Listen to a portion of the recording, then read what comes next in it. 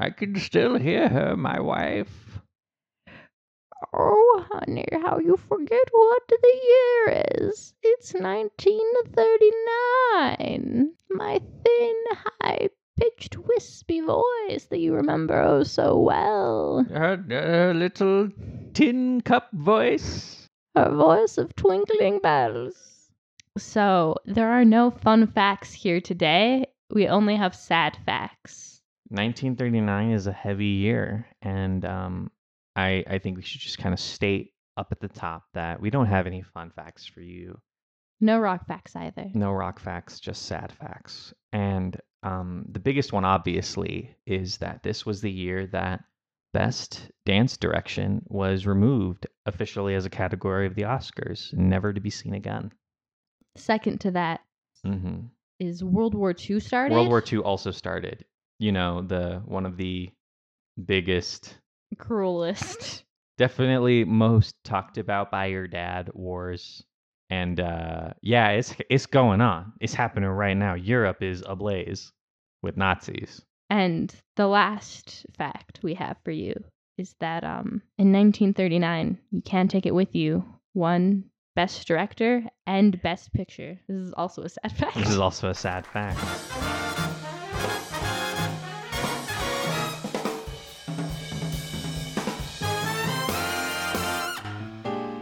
Hello, my name is Mavis Evergreen, and I'll be your critic. I'm sure you've been absolutely aching for it. I'm here to talk about feminism. I'm here to talk about racism. I'm here to talk about plot, and I'm here to talk about capitalism. Mm-hmm. My name is Andres Reyes. Normally, I try to focus on kind of the history of film and the history of cinema when I can. I also like to focus on cinema kind of from a socialist lens. And let me tell you what, we're going to be talking a lot about capitalism today. Tonight's the night. Tonight is the night. You're here in the news. Andy, will you give us just a brief summary of You Can't Take It With You? Sure thing. I got my piece of paper right here. You Can't Take It With You. Directed by Frank Capra. Starring Jean Arthur, James Stewart, Lionel Barrymore, and Ed Arnold. New York is awash with Wall Street bankers doing banking things. One of these people is big Wall Street businessman Watch Andy desperately scroll for a name. Anthony P. Kirby. He's in the midst of a huge financial acquisition. He has purchased up all of the land that his rival needs in order to expand his factories with the hopes of being able to squash his ability to expand, buy his factories, and monopolize the entire munitions manufacturing process in the United States under one name, his, and under Kirby. one president, Kirby. his son, Tony Kirby. At the same time, he's being foiled. One of the properties just won't sell. And if that property doesn't sell, his plan is completely ruined. That property is owned by local fucking weirdo Grandpa Vanderhoff, played by the esteemed Lionel Barrymore, who is just kind of a weird dude. He just runs around eating peanuts, telling empty platitudes to people. He gets one of the real estate financial people to just come back home with him. It's apparently a thing he does. He'll just pick up people and be like, follow your dreams, live at my house. As we meet Vanderhoff's eccentric and weird family, we're also kind of given glimpses into the erudite and luscious life of banker Kirby. We find out that Tony Kirby has fallen deeply in love with Alice Sycamore, Vanderhoff's granddaughter. This poses some problems as while Tony is kind of a black sheep only son of his father, Alice is not so hot on them introducing their families to each other in a non-politically arranged setting so as to mitigate her family's ability to be weird so that she can get the approval of his father so that they can be married. Tony decides to go the day before their arranged meeting so that their families can meet as they are because he thinks this will be a good idea. Hijinks ensue. Everyone goes to prison and also court. And in the midst of it all, Grandpa Vanderhoff manages to teach us all a lesson about what it means to really lick a boot. Alice and Tony have a bit of a falling out. Vanderhoff sells his home Kirby feels bad, cancels his Monopoly. He plays harmonica with Vanderhoff. They both reconcile, and the movie ends with Tony and Alice soon to be married. Slut. So let's shoot the elephant in the room. Frank Capra failed us when we needed him we most. needed him. Well, that's not true. Actually, this is when we needed him the least. We just came off the heels of a pretty hot flick, and we were like, you know what? We're just gonna have a little bit of Frank Capra to wash down this meal, right? Like a little bit of good to wash down the great. And he managed to not even meet that bar. No, disappointed in our boy Capra. I'm taking him off our wall of boys. Mm-hmm. You know, the wall of boys we have here in the studio. Titular wall of boys. No longer can he remain. And I think we had stated off air that we had this theory that, like, if it's based on a book, it's better, and if it's based on a play, it's worse. And I think that becomes more true the longer we go on. Play to movie, that route, 0 out of 10. Yeah, I feel like the we're going to talk a little bit about film history before we get really into the deep shit, but like a lot of early film history takes its visual style from the stage when it is based on a play. And that's bad because there are moments of severe artifice in especially like this movie and in The Grand Hotel where you can just feel the movie wanting to be a play. You can feel it wanting to be corralled in by a stage, limited in that way. And because of that, a lot of choices have to be made to like maintain that artifice that is just detrimental to the movie. Also, this movie's fucking long. It's really long. It is 2 hours and 5 minutes. So feels like 3. Yeah. Yeah, in books, you naturally have to cut a lot. But in plays, they're pretty one-to-one brought to stage. Mm-hmm. I guess they were at stage, brought to film. And no, you shouldn't do that. I feel like we've talked about this before, but like when you are at a play, you are experiencing something else than when you're watching a film, and it just doesn't work. I fully believe that back then those feelings were probably similar, right? When movies were still kind of like a new thing. Mm-hmm. But we're well into the era, right, where like movies are a thing that like the average Joe can do. And so if you were rich enough to have seen this play on stage, yeah, your reaction to this would probably be, well, this is fine, but like this is for the poors. Yeah. And like you should really experience this on stage. And I think that sentiment kind of still exists today. Oh, for sure. But back then, I think it was a lot easier to swallow because film hadn't yet defined itself. And also you didn't have like an entire generation of people who grew up just intimately knowing the language of film without having to be taught it. Yeah. Like there are people in this era who know what it's like to live in a world without movies. Yeah. They're still around, right? Like there are still people who are too poor to even afford going to movies. Like we talk about like theater being a bougie thing, and I definitely think that's true. And I think a big part of movies was like taking theatrical productions and making them more accessible in film. But that more accessibility is like middle class accessibility. Yeah, and there's definitely a point in this movie where they definitely take I think what is supposed to be like a big stage moment and make it really big for the screen to make it more. And I just don't. Is there an example of like a modern adaptation of a stage production that kind of works? I think when I think of like modern adaptations of stage productions, I think of very literal recorded stage productions, like Jesus Christ Superstar done in Chicago, Hamilton and stuff. And I think that's different because you still kind of get the ambiance of stage because like you can literally see the stage and you can see the framing. But I think when you do what these old movies are doing where you're getting rid of the borders, it like redefines it in a way that I think is detrimental. Yeah, I mean, let's talk a little bit about Les Mis, which does attempts to do the same thing, right? It attempts to get rid of the borders. It's a musical, but it's trying to get rid of those borders and make it more of a historical drama that just happens to be set to song. To be fair, our 2 examples were also musicals. Jesus Christ Superstar is a musical, and so is Hamilton. You can see our bias. Yeah, well, I mean, I think these days, if you're going to be adapting something from the stage, it's going to be a musical, probably, right? Like, agreed. It's very easy now, I think, to adapt play to movie without having to keep the artifice. Anyways, so Les Mis. It doesn't gain anything from that, right? Like it gains scope and it certainly looks expensive, but the story itself isn't elevated by by it removing those borders, and in fact, it's kind of to its detriment, because when people start singing, looking like they're historically accurate, it feels like everything's happening in like a weird Bubble.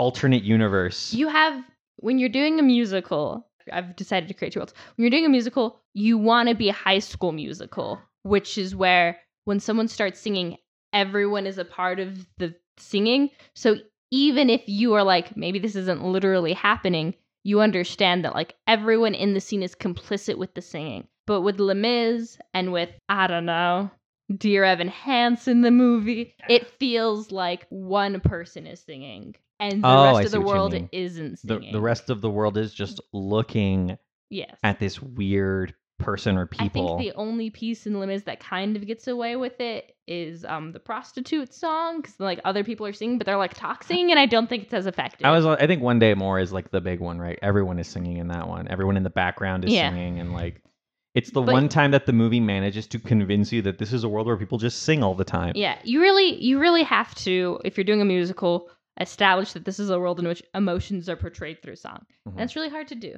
And it's funny because we've gotten off track. We actually got a topic, but I'm going to bring us back on topic. It's funny, right? Because you would think that a regular old stage play that is purely dialogue driven can escape this, but it doesn't. This world exists in a level of in a level of elevation, somewhere but like not quite as big as high as a musicals, but still higher than what you would expect to see in like a naturalistic film, and it's not convincing. Well, I think part of the problem you have with plays when you're making them into movies is the thing that is obscured now is emotion. Because on stage, you have to literally say what your emotions are or how you're feeling, because people can't see your faces. Mm-hmm. So it feels so weird in a movie to not be taking advantage of like emotionally portraying things and instead having someone in a room zoomed out say something at you. Like it feels weird to me, a moviegoer who is very used to naturalistic acting. Yeah. And especially at this point in time that we've had multiple naturalistic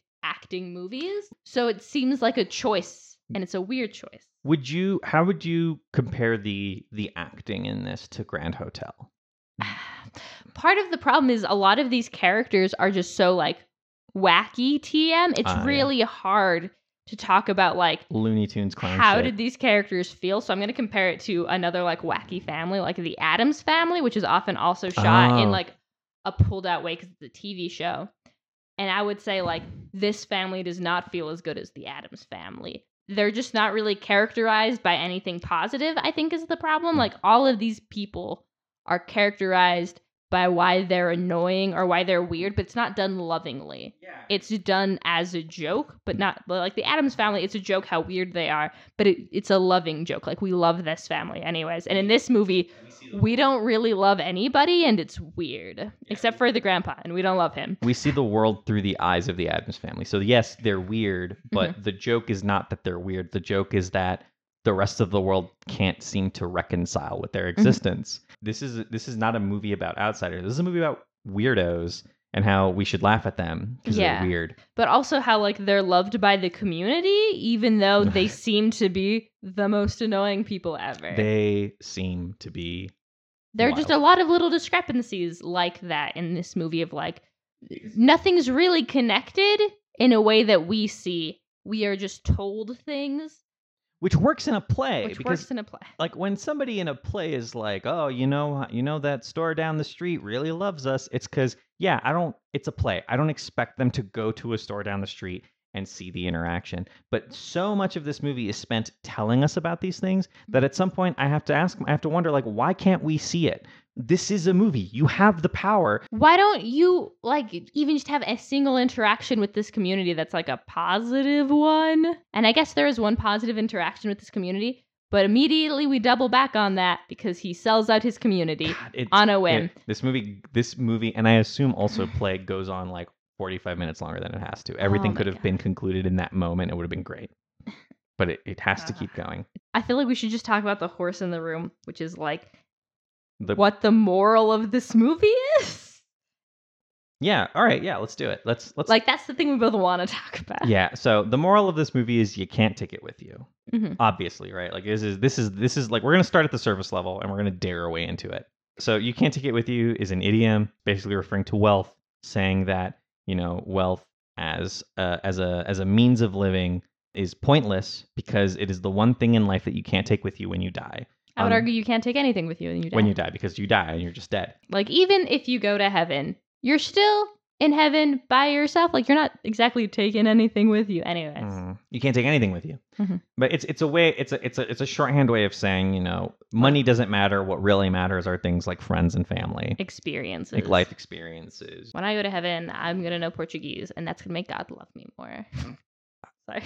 Wow. Insulted. There are a couple of problems with how this play positions this platitude. So the main tension of the play comes from big capitalist Wall Street banker Anthony P. Kirby and kind of middle America Grandpa Vanderhoff. Middle class white America Grandpa Vanderhoff. It's true. Oh, a thing that we should state is that he's framed as being like liberal, and I can't speak to the time whether or not that's true, but I can speak to now. The first problem with this framing, though, is of course that he hasn't been like middle America his whole life. He used to be what Kirby was and then chose to leave it behind, not because he felt guilty or bad for the things he had been doing, but because it just wasn't fun. He was miserable because of his wealth.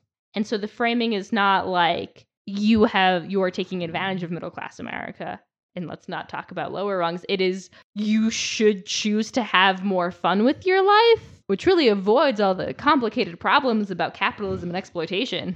This is a movie that finds the concept of isms to be laughable. Even our liberal main character literally says that like isms are just for whiners, and we should be more like George Washington, who didn't believe in isms. Abraham Lincoln, or 500 other white people that he listed. The idea being that trying to categorize systems of oppression in any way, or even systems of upheaval, social movements, trying to categorize these things in any way to make them not only accessible but also teachable is laughable. They're just whining about their position in the world. It's academia as farce, right? This is a very common viewpoint of people who exist in this state of privilege and comfort, right? They don't see why people need things like social movements because racism was solved when we ended slavery. It just struck me that like this movie exists in Jim Crow and is using that argument of like, well, racism has already been solved. Racism has been solved because we ended slavery, and oh my god, like, African Americans have equality now. Racism in America, by the way, just a spoiler alert, has yet to be solved in the year of our Lord 2022. The civil rights movement is not going to happen for another 30 fucking years in this, when this movie comes out, and they're already acting like African Americans wanting more is selfish. Is already selfish, right? Also, this is coming from our like liberal framed main character. Because liberalism is just centrism. It's true. It's baffling, and it's hard for me to kind of like try to get across the dangerous things about this, but I'm going to try. When you do not allow people, or when you dismiss out of hand, I should say, people's ability to reconcile with systems, either of oppression or upheaval, you deny them the ability to elicit social change. Vanderhoff's entire argument for why capitalists should stop is not that capitalism is bad. It's not that it's causing homelessness. It's not that the accumulation of wealth within the hands of few removes the worker's ability to self-determine. It's not that hoarding ammunition during a perceived soon-to-be war is an evil thing to do. It's that it's not fun. And once people realize that what they're doing is bad, they're just going to stop, right? I mean, come on. Part of the problem is the morality in this movie is not based in literal morals, but in feelings, right? Things that feel good are morally good, this movie says, and things that feel bad are morally bad. But the problem with that logic is that being rich does feel good. Mm-hmm. There's this like base assumption that I think still exists within like societal consciousness of like actually being rich is really hard and it's a lot of work and just like the stress of it will destroy you. But here's the thing is it's not, because you can delegate all of that away. And the idea that like hoarding wealth is so hard that it will destroy you, we've proven isn't true because we have like trillionaires and millionaires and billionaires and CEOs to this day in 2022, and they're fine, right? Like if it really was such a hard thing to do and you'd crumble under it, as this movie proclaims, then like we would be constantly cycling through new people, but the heads of wealth have maintained generationally. It's literally the same families. And the baffling thing is that this play has to go to such lengths to literally make up a guy who is capitalist and would go through this. But here's the thing is that this movie also shows us like 20 other capitalists, and at the end of the movie they don't sing kumbaya and join us all in happy merriment, right? They are still capitalists at the end of the movie. Anthony Kirby at the end of the movie is still a capitalist. Even without this monopoly deal going through, he is still a banker that controls, like I believe he says something at the beginning of the movie, like 20% of America's finance. That's not nothing. He is still causing the deaths of homeless people. Just because this one fucking block of white Americans aren't being impacted doesn't mean that there aren't like factory workers who are being maimed and killed over like lacks of any safety codes, right? Doesn't mean that black people aren't being oppressed in Jim Crow South. It doesn't mean that people War in II, his literal house aren't being oppressed. Yeah. People in his literal house are being oppressed. It doesn't mean that World War II isn't happening. It doesn't mean that the rise of fascism that was being perpetuated by American banks that he was taking advantage of. Yeah. They made money off. This man is making money off of the deaths of Jewish people. Like, that is a fucking fact. If he is a banker in the United States at this time, this is a thing. And the movie doesn't want to touch on it because it can't. Because the moment that it lets you into that world, the entire emptiness of what it's trying to tell you completely falls apart. The movie spends 20 minutes of its runtime making fun of the Russian Revolution because it can't fathom a world in which workers can self-determine. No, we just have to be nicer. This movie also sympathizes with Jim Crow laws. Like, there is a crow named Jim, and it's not like, aw, damn, that's terrible. It's like, haha, Jim Crow laws are really funny. And I just feel like you can't make a joke about Jim Crow laws without also supporting them. But yeah, it is a film in which it has nothing to say about the state of the world other than, well, rich people should maybe feel bad, but they shouldn't feel bad because what they're doing is morally wrong. They should feel bad because it's bad to be rich. Question mark. Why is it bad to be rich? It doesn't ask any questions. It just offers reassurances. And I guess that's sort of the point of this movie, actually, is like the reason it frames everything this way is so that everyone can be happy. Without insulting anyone, so you can assure the poor middle-class person who's watching this movie that actually rich people will stop doing bad things because it feels so bad to be rich. And it assures rich people that as long as you're a good rich person, you don't need to feel bad. This is the big problem with modern liberalism as it exists and as it existed back in 1939 is that the best world that they can imagine is not one that gets better. It's one in which black people are happy to be servants, middle-class white people are happy to be middle class, and bankers are nicer to their workers and their slaves. And if that's the best world you can imagine, you're not exactly fighting for a brighter future for anybody. You're just sort of trying to maintain as other people actively try to make it worse. These are people that it would be like if somebody on the Titanic saw that an iceberg was coming and was like, well, we shouldn't try to turn away from it. As long as we don't turn more into it, things are going to be fine. The ship is sinking, my guy. No, I agree with you. And I think part of the frustration that we're feeling is that we still hear these talking points today. Like, yeah, just go watch an Aaron Sorkin movie. So shocking to see this liberalism and be like, this is the same liberalism that we have to deal with today. Mm-hmm. That, like, I don't know, maybe it doesn't actively make fun of like people who believe in racism, sexism, as the movie states, voodooism, but it does actively dismiss pursuing social movements like socialism and communism. And it's wild because this movie cannot have its cake and eat it too.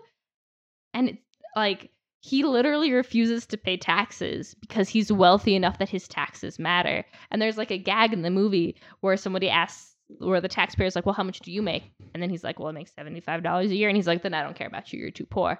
But I'm still going to pursue this old man because actually he's rich. And he's like, nah, the government is being stingy and I shouldn't have to pay for something unless I get something in return. And it's like, that's our fucking hero, is a guy who's like, actually, I don't want to pay for road work.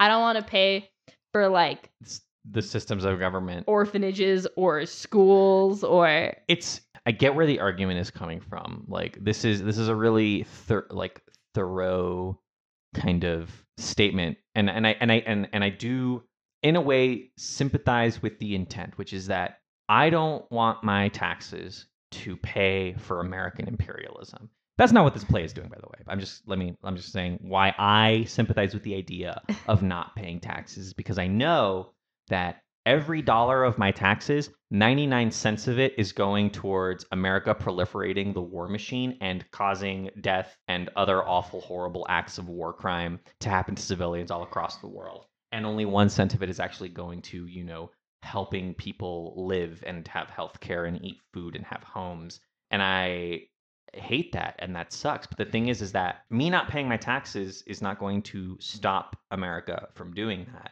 right? What's going to stop the United States from doing that is collective action. It's protest. It's, showing the government that we won't allow them to get away with this anymore. This is just a guy who doesn't want to give away money. Yeah. He is the same capitalist that Kirby is, and that's like the deep frustration within this movie, is that they are the same person, except for one of them doesn't go into work anymore, but they are fundamentally the same person. Yeah, one of them put down a whip to pick up a harmonica. Ooh. I'm a little angry about this. That's fair. I think this is a great segue to talk about the racism in this movie. Also, this movie's a comedy. This movie's a comedy. I feel like we always forget to state it, but this movie's a comedy. It's got some good jokes in it in like the first 30 minutes, but it's not that funny. We're probably not going to talk about it much. Talk to me a little bit about the racism. Well, that's the comedy I want to talk about. So we'd mentioned earlier that they have a crow named Jim, and it's terrible and bad. So I think this is the most active character we've had in a movie so far. And they're, of course, playing stereotypes. Everyone in this film is kind of a character actor, but not as much as these two servants are, who are explicitly servants. They are never, around the dinner table when people are eating, and they are ordered around all the time. So, they are explicitly in canon servants. Yeah, these are the characters Reba and Donald, played by Lillian Yarbo and Eddie Anderson, respectively. This is possibly our first our first kind of witness as kind of African Americans being used as a token, right? Yeah. Part of the reason why this family is so great is that they have servants, African Americans living in their home. Isn't that nice? Isn't that liberal of them to be willing to eat food made by African Americans? These actors are acting. They have lines. They're not relegated to the background like all of the other African American actors that we've seen, but they're still being used in a specific way. Yeah. Which is submitting themselves to the whims of this white family. It's true. They are the butt of the joke every time. Most of this family is kind of the butt of the joke, but it does not have the same tones, and the same caricatures are not used equally. All women in this movie, for the most part, are considered dumb, but, they are not dumb to the extent that this female servant is dumb. She doesn't know what a metaphor is, and isn't that funny how stupid she is? I think, and I'm not gonna say this lightly, right? The emphasis with the white family is that they're silly, right? They're not stupid, they're just particular. Even the dumber ones, the football playing dad is kind of like a savant genius. He knows Chopin. He can play all of these amazing concertos on his little xylophone, right? This. What's funny is that he chooses to do it on a xylophone, right? He's eccentric, he's silly. But the African American couple in this movie are stupid, and that is poignant. You feel it in every scene. They are tripping over themselves. They are specifically dancing in a very impoverished way when they are seen dancing. Mhm. They're dancing like the poors, and we definitely didn't co-opt that dancing later. Yeah. Surely we didn't actually go, wait, that's pretty cool though. The movie wants them to be there as a show of acceptance, but it cannot escape the trappings of what it means to have Black people on a stage. They are there as an exhibit, not as people. And it is all the, I had mentioned earlier, we don't really get to know anyone besides like a couple of characters. It is all the worse that we never get to know these characters because they are so discriminated against in the humor. And like we never get to know anything positive or personifying about them ever. It's exhausting and concerning, right? It's the small joy of being like, oh, I'm so glad that like we are seeing people of color in movies, and the immediate regret of like, no. It's vaudeville. The other character that we get is a Russian guy. Also not great. This one is a little harder to kind of ace. We're at the time of this recording, we are currently living in a time where we're not feeling very positive towards Russian people. I would also like to point out that during the making of this film, we were living in a time. We were living in a time like the Soviet Socialist Republic had just been established, relatively, right, in terms of like history. So having a Russian character was a statement. Again, it's a statement of this family's liberalism. They're willing to have a Russian person in their home at all. Yeah, they're willing to associate with such a person. Even though the movie does go out of its way to establish that he is not one of the Russians who's part of the revolution. He has a joke that was like, they were like, oh, how come you never write letters to him? And he's like, oh, all of my friends are dead, implying that they were killed by the revolutionaries. His friends were the good ?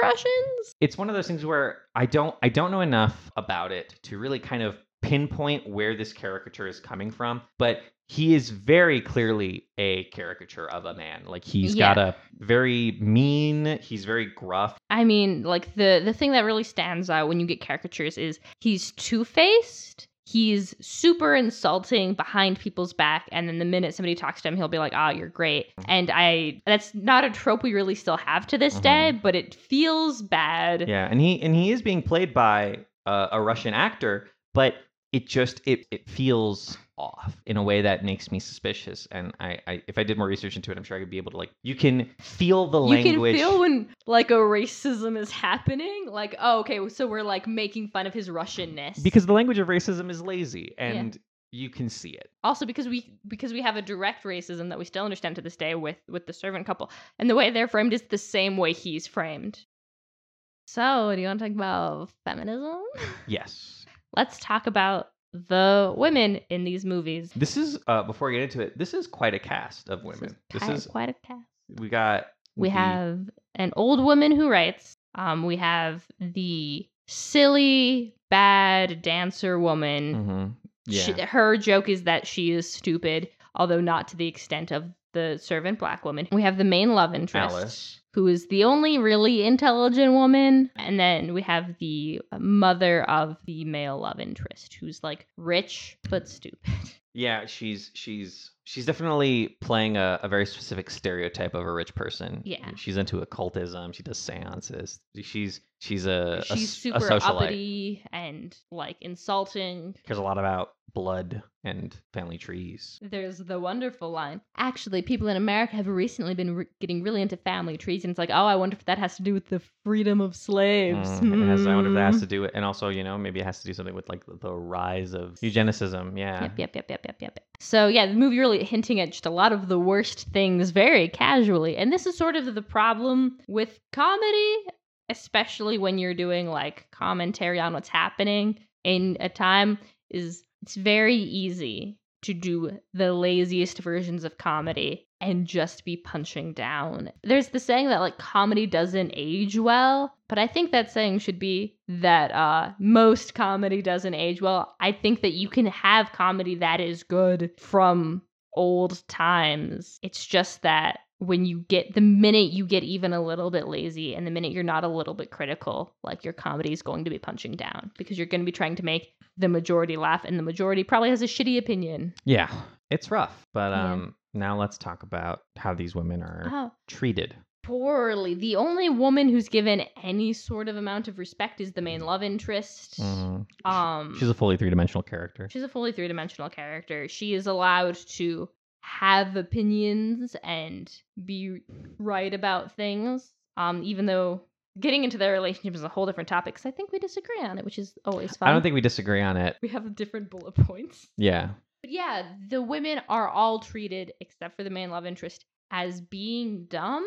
The only woman who isn't necessarily treated as being dumb is the typist, the playwright, but she is also like treated as being, what is the word, flighty. She can't finish anything. She's always moving on to new things. So just like the stereotypes of women, as well as the stereotypes of race and all that, in full blow, hyper insulting, 0 out of 10. You shouldn't define your characters by negative archetypes. Yeah, and like it comes from a place of laziness for sure. I think talking about how I think all this really does come to a head with the main character Alice and her relationship with Tony. Agreed. Because the movie's relationship between Alice and Tony, as it states it in the beginning, is that Alice is brave. She's courageous. She's been raised her entire life to follow her heart and do what she wants.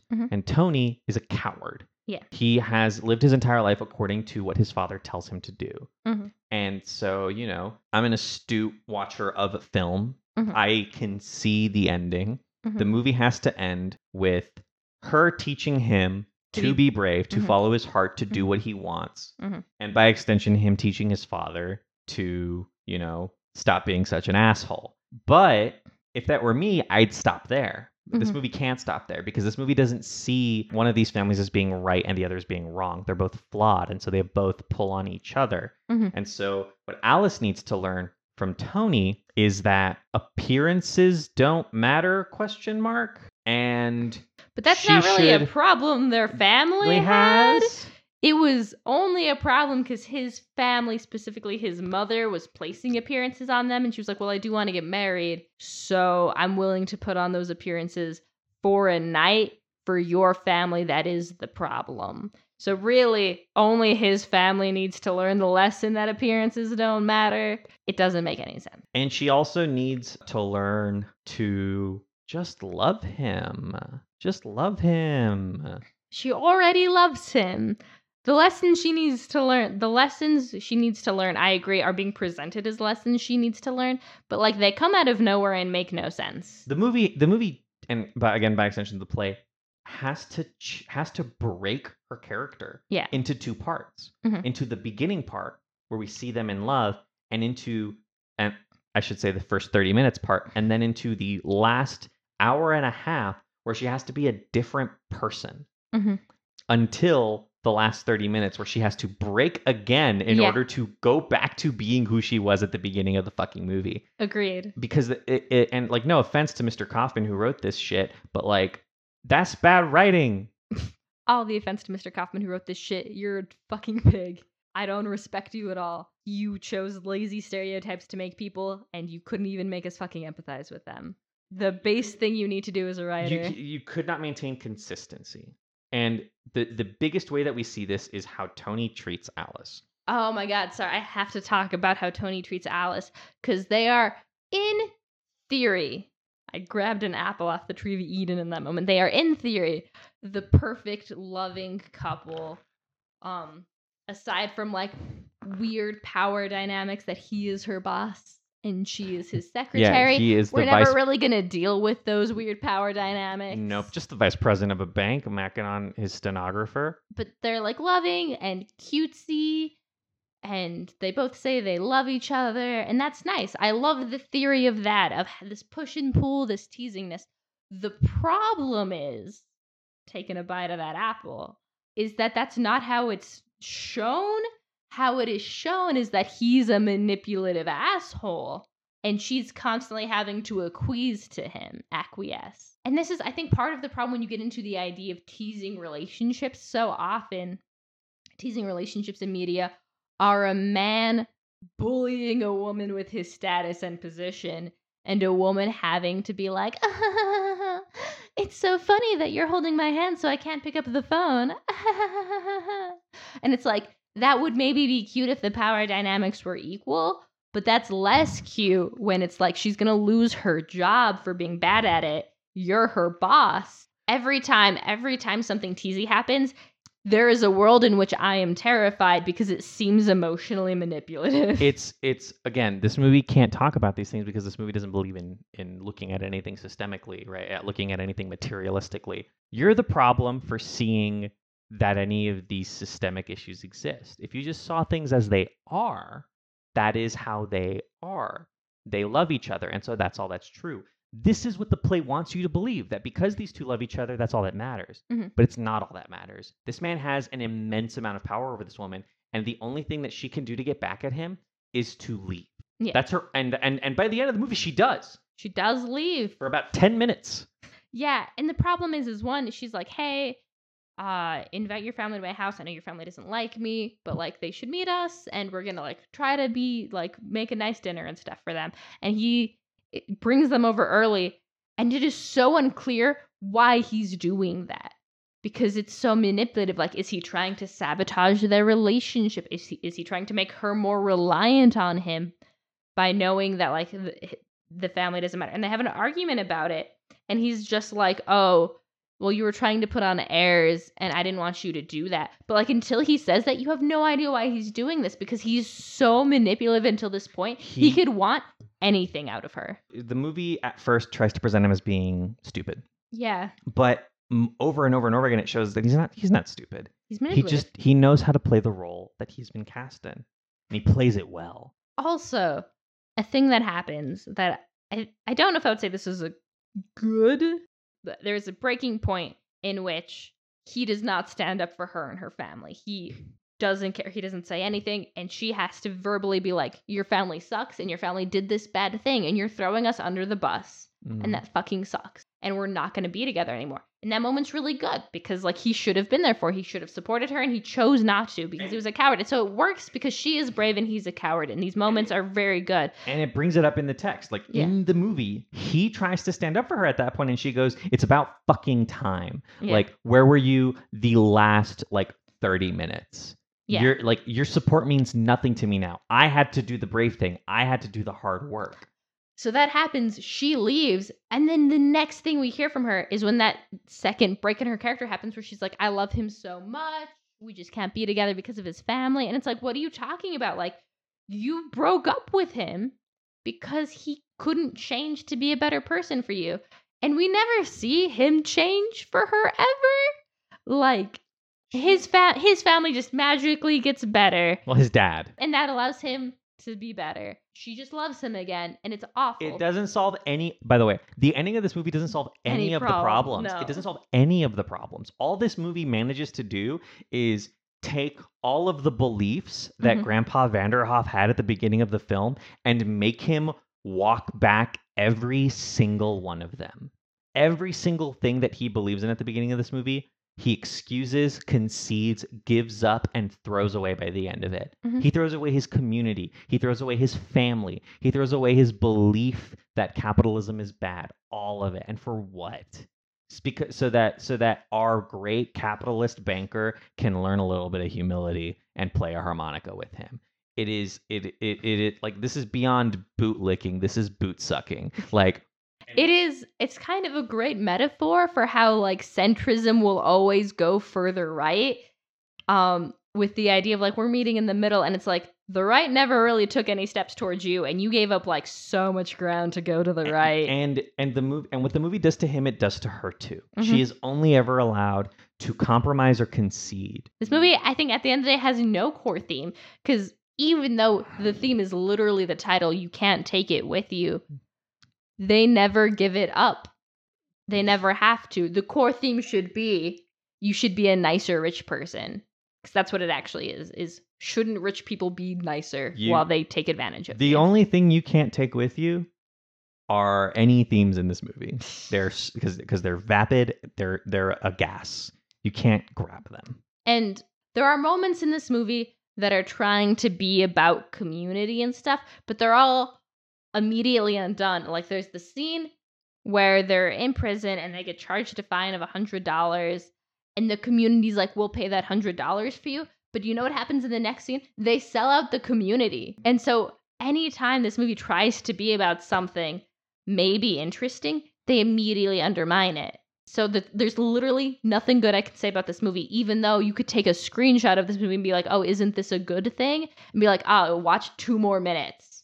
And you'll be like, oh, actually, they're against that. Or they don't think it's valuable. It has no message. So what was your favorite scene? That was my favorite scene. What was your favorite scene? I think my favorite scene's cheating because it's not my favorite scene because of the movie. Okay. But it's when towards the end of the movie, the guy who he basically bankrupts with all of his scheming shows up out of nowhere. Mm-hmm. And I'm like, damn, he's gonna like pull out a gun and kill this man, just like in Mr. Deeds Goes to Town. Yeah.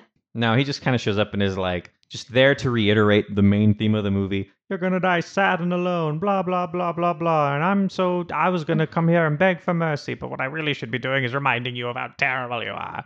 Mm-hmm. And then he leaves.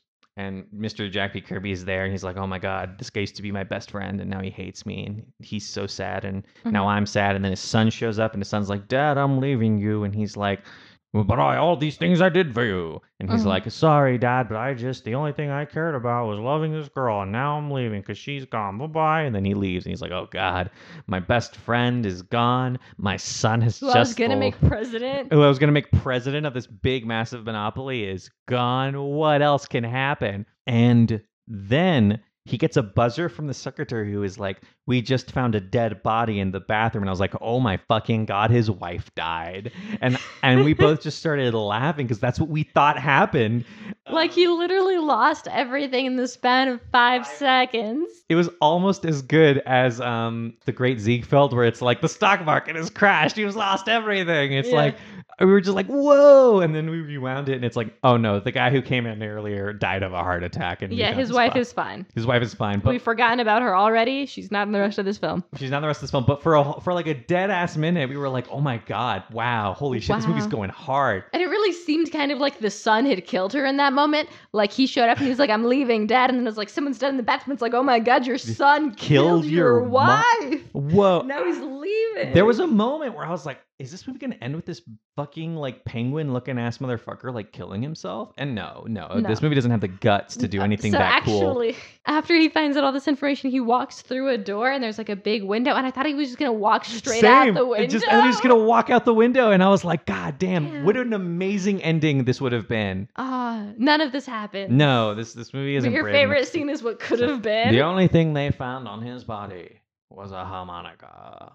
Oh, I guess my favorite scene, and by favorite I mean it was kind of interesting, was the scene in which the like little kids come by and they're like, we're gonna teach you how to do the Big Apple if you give us 50 cents, and then they get chased by police for dancing in the park. Oh yeah, because I just love fucking footloose ass world that they live in. Yeah, the footloose world they live in which the police are like, hey, you stop doing the Big Apple in the park.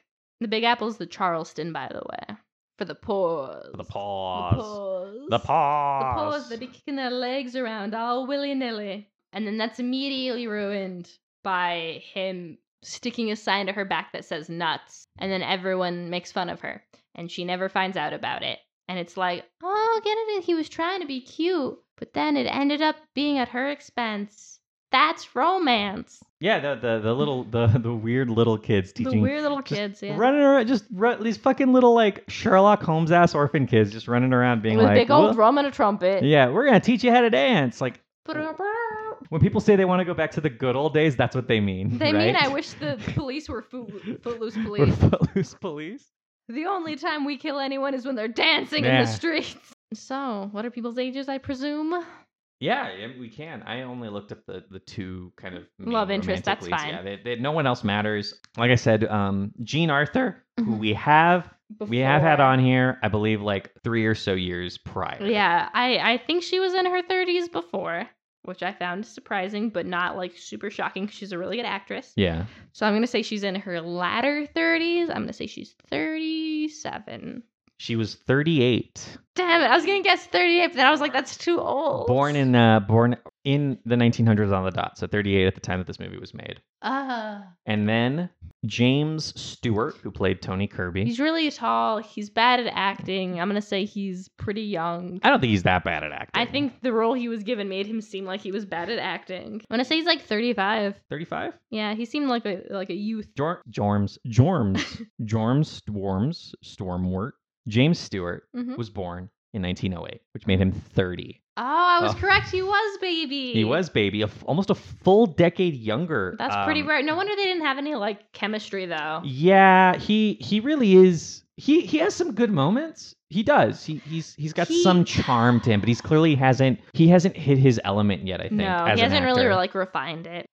So Andy, I know this is gonna be really hard. Especially because we've been giving out Oscars left and right. Left and right. Do you think this movie deserves an Oscar? I really have to think about this one.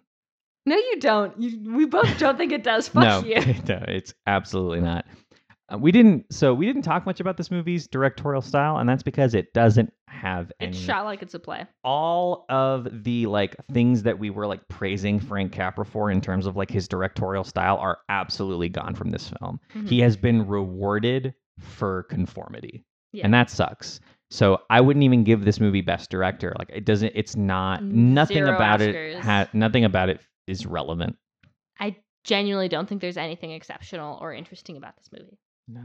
Other than, yay, I guess we're back to watching bad movies. Yeah, wasn't it so awful, the one good movie we watched? We were spoiled for choice. Also, this movie's kind of a warm-up for our next movie, which is 3.5 hours long. No. Is it 4? It's 3 hours and 54 minutes long. So just 4. The next one's just 4 hours. 4 hours. We are watching Gone with the Wind.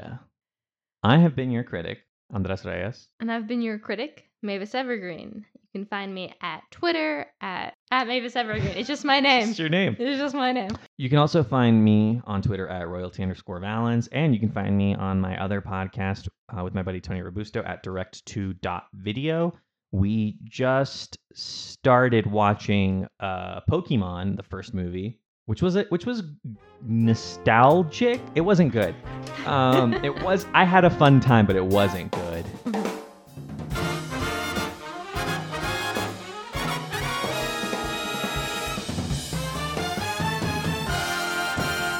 This is the only person who sponsors our podcast is Karl Marx. This has been sponsored by Pentel 0.5 millimeter lead.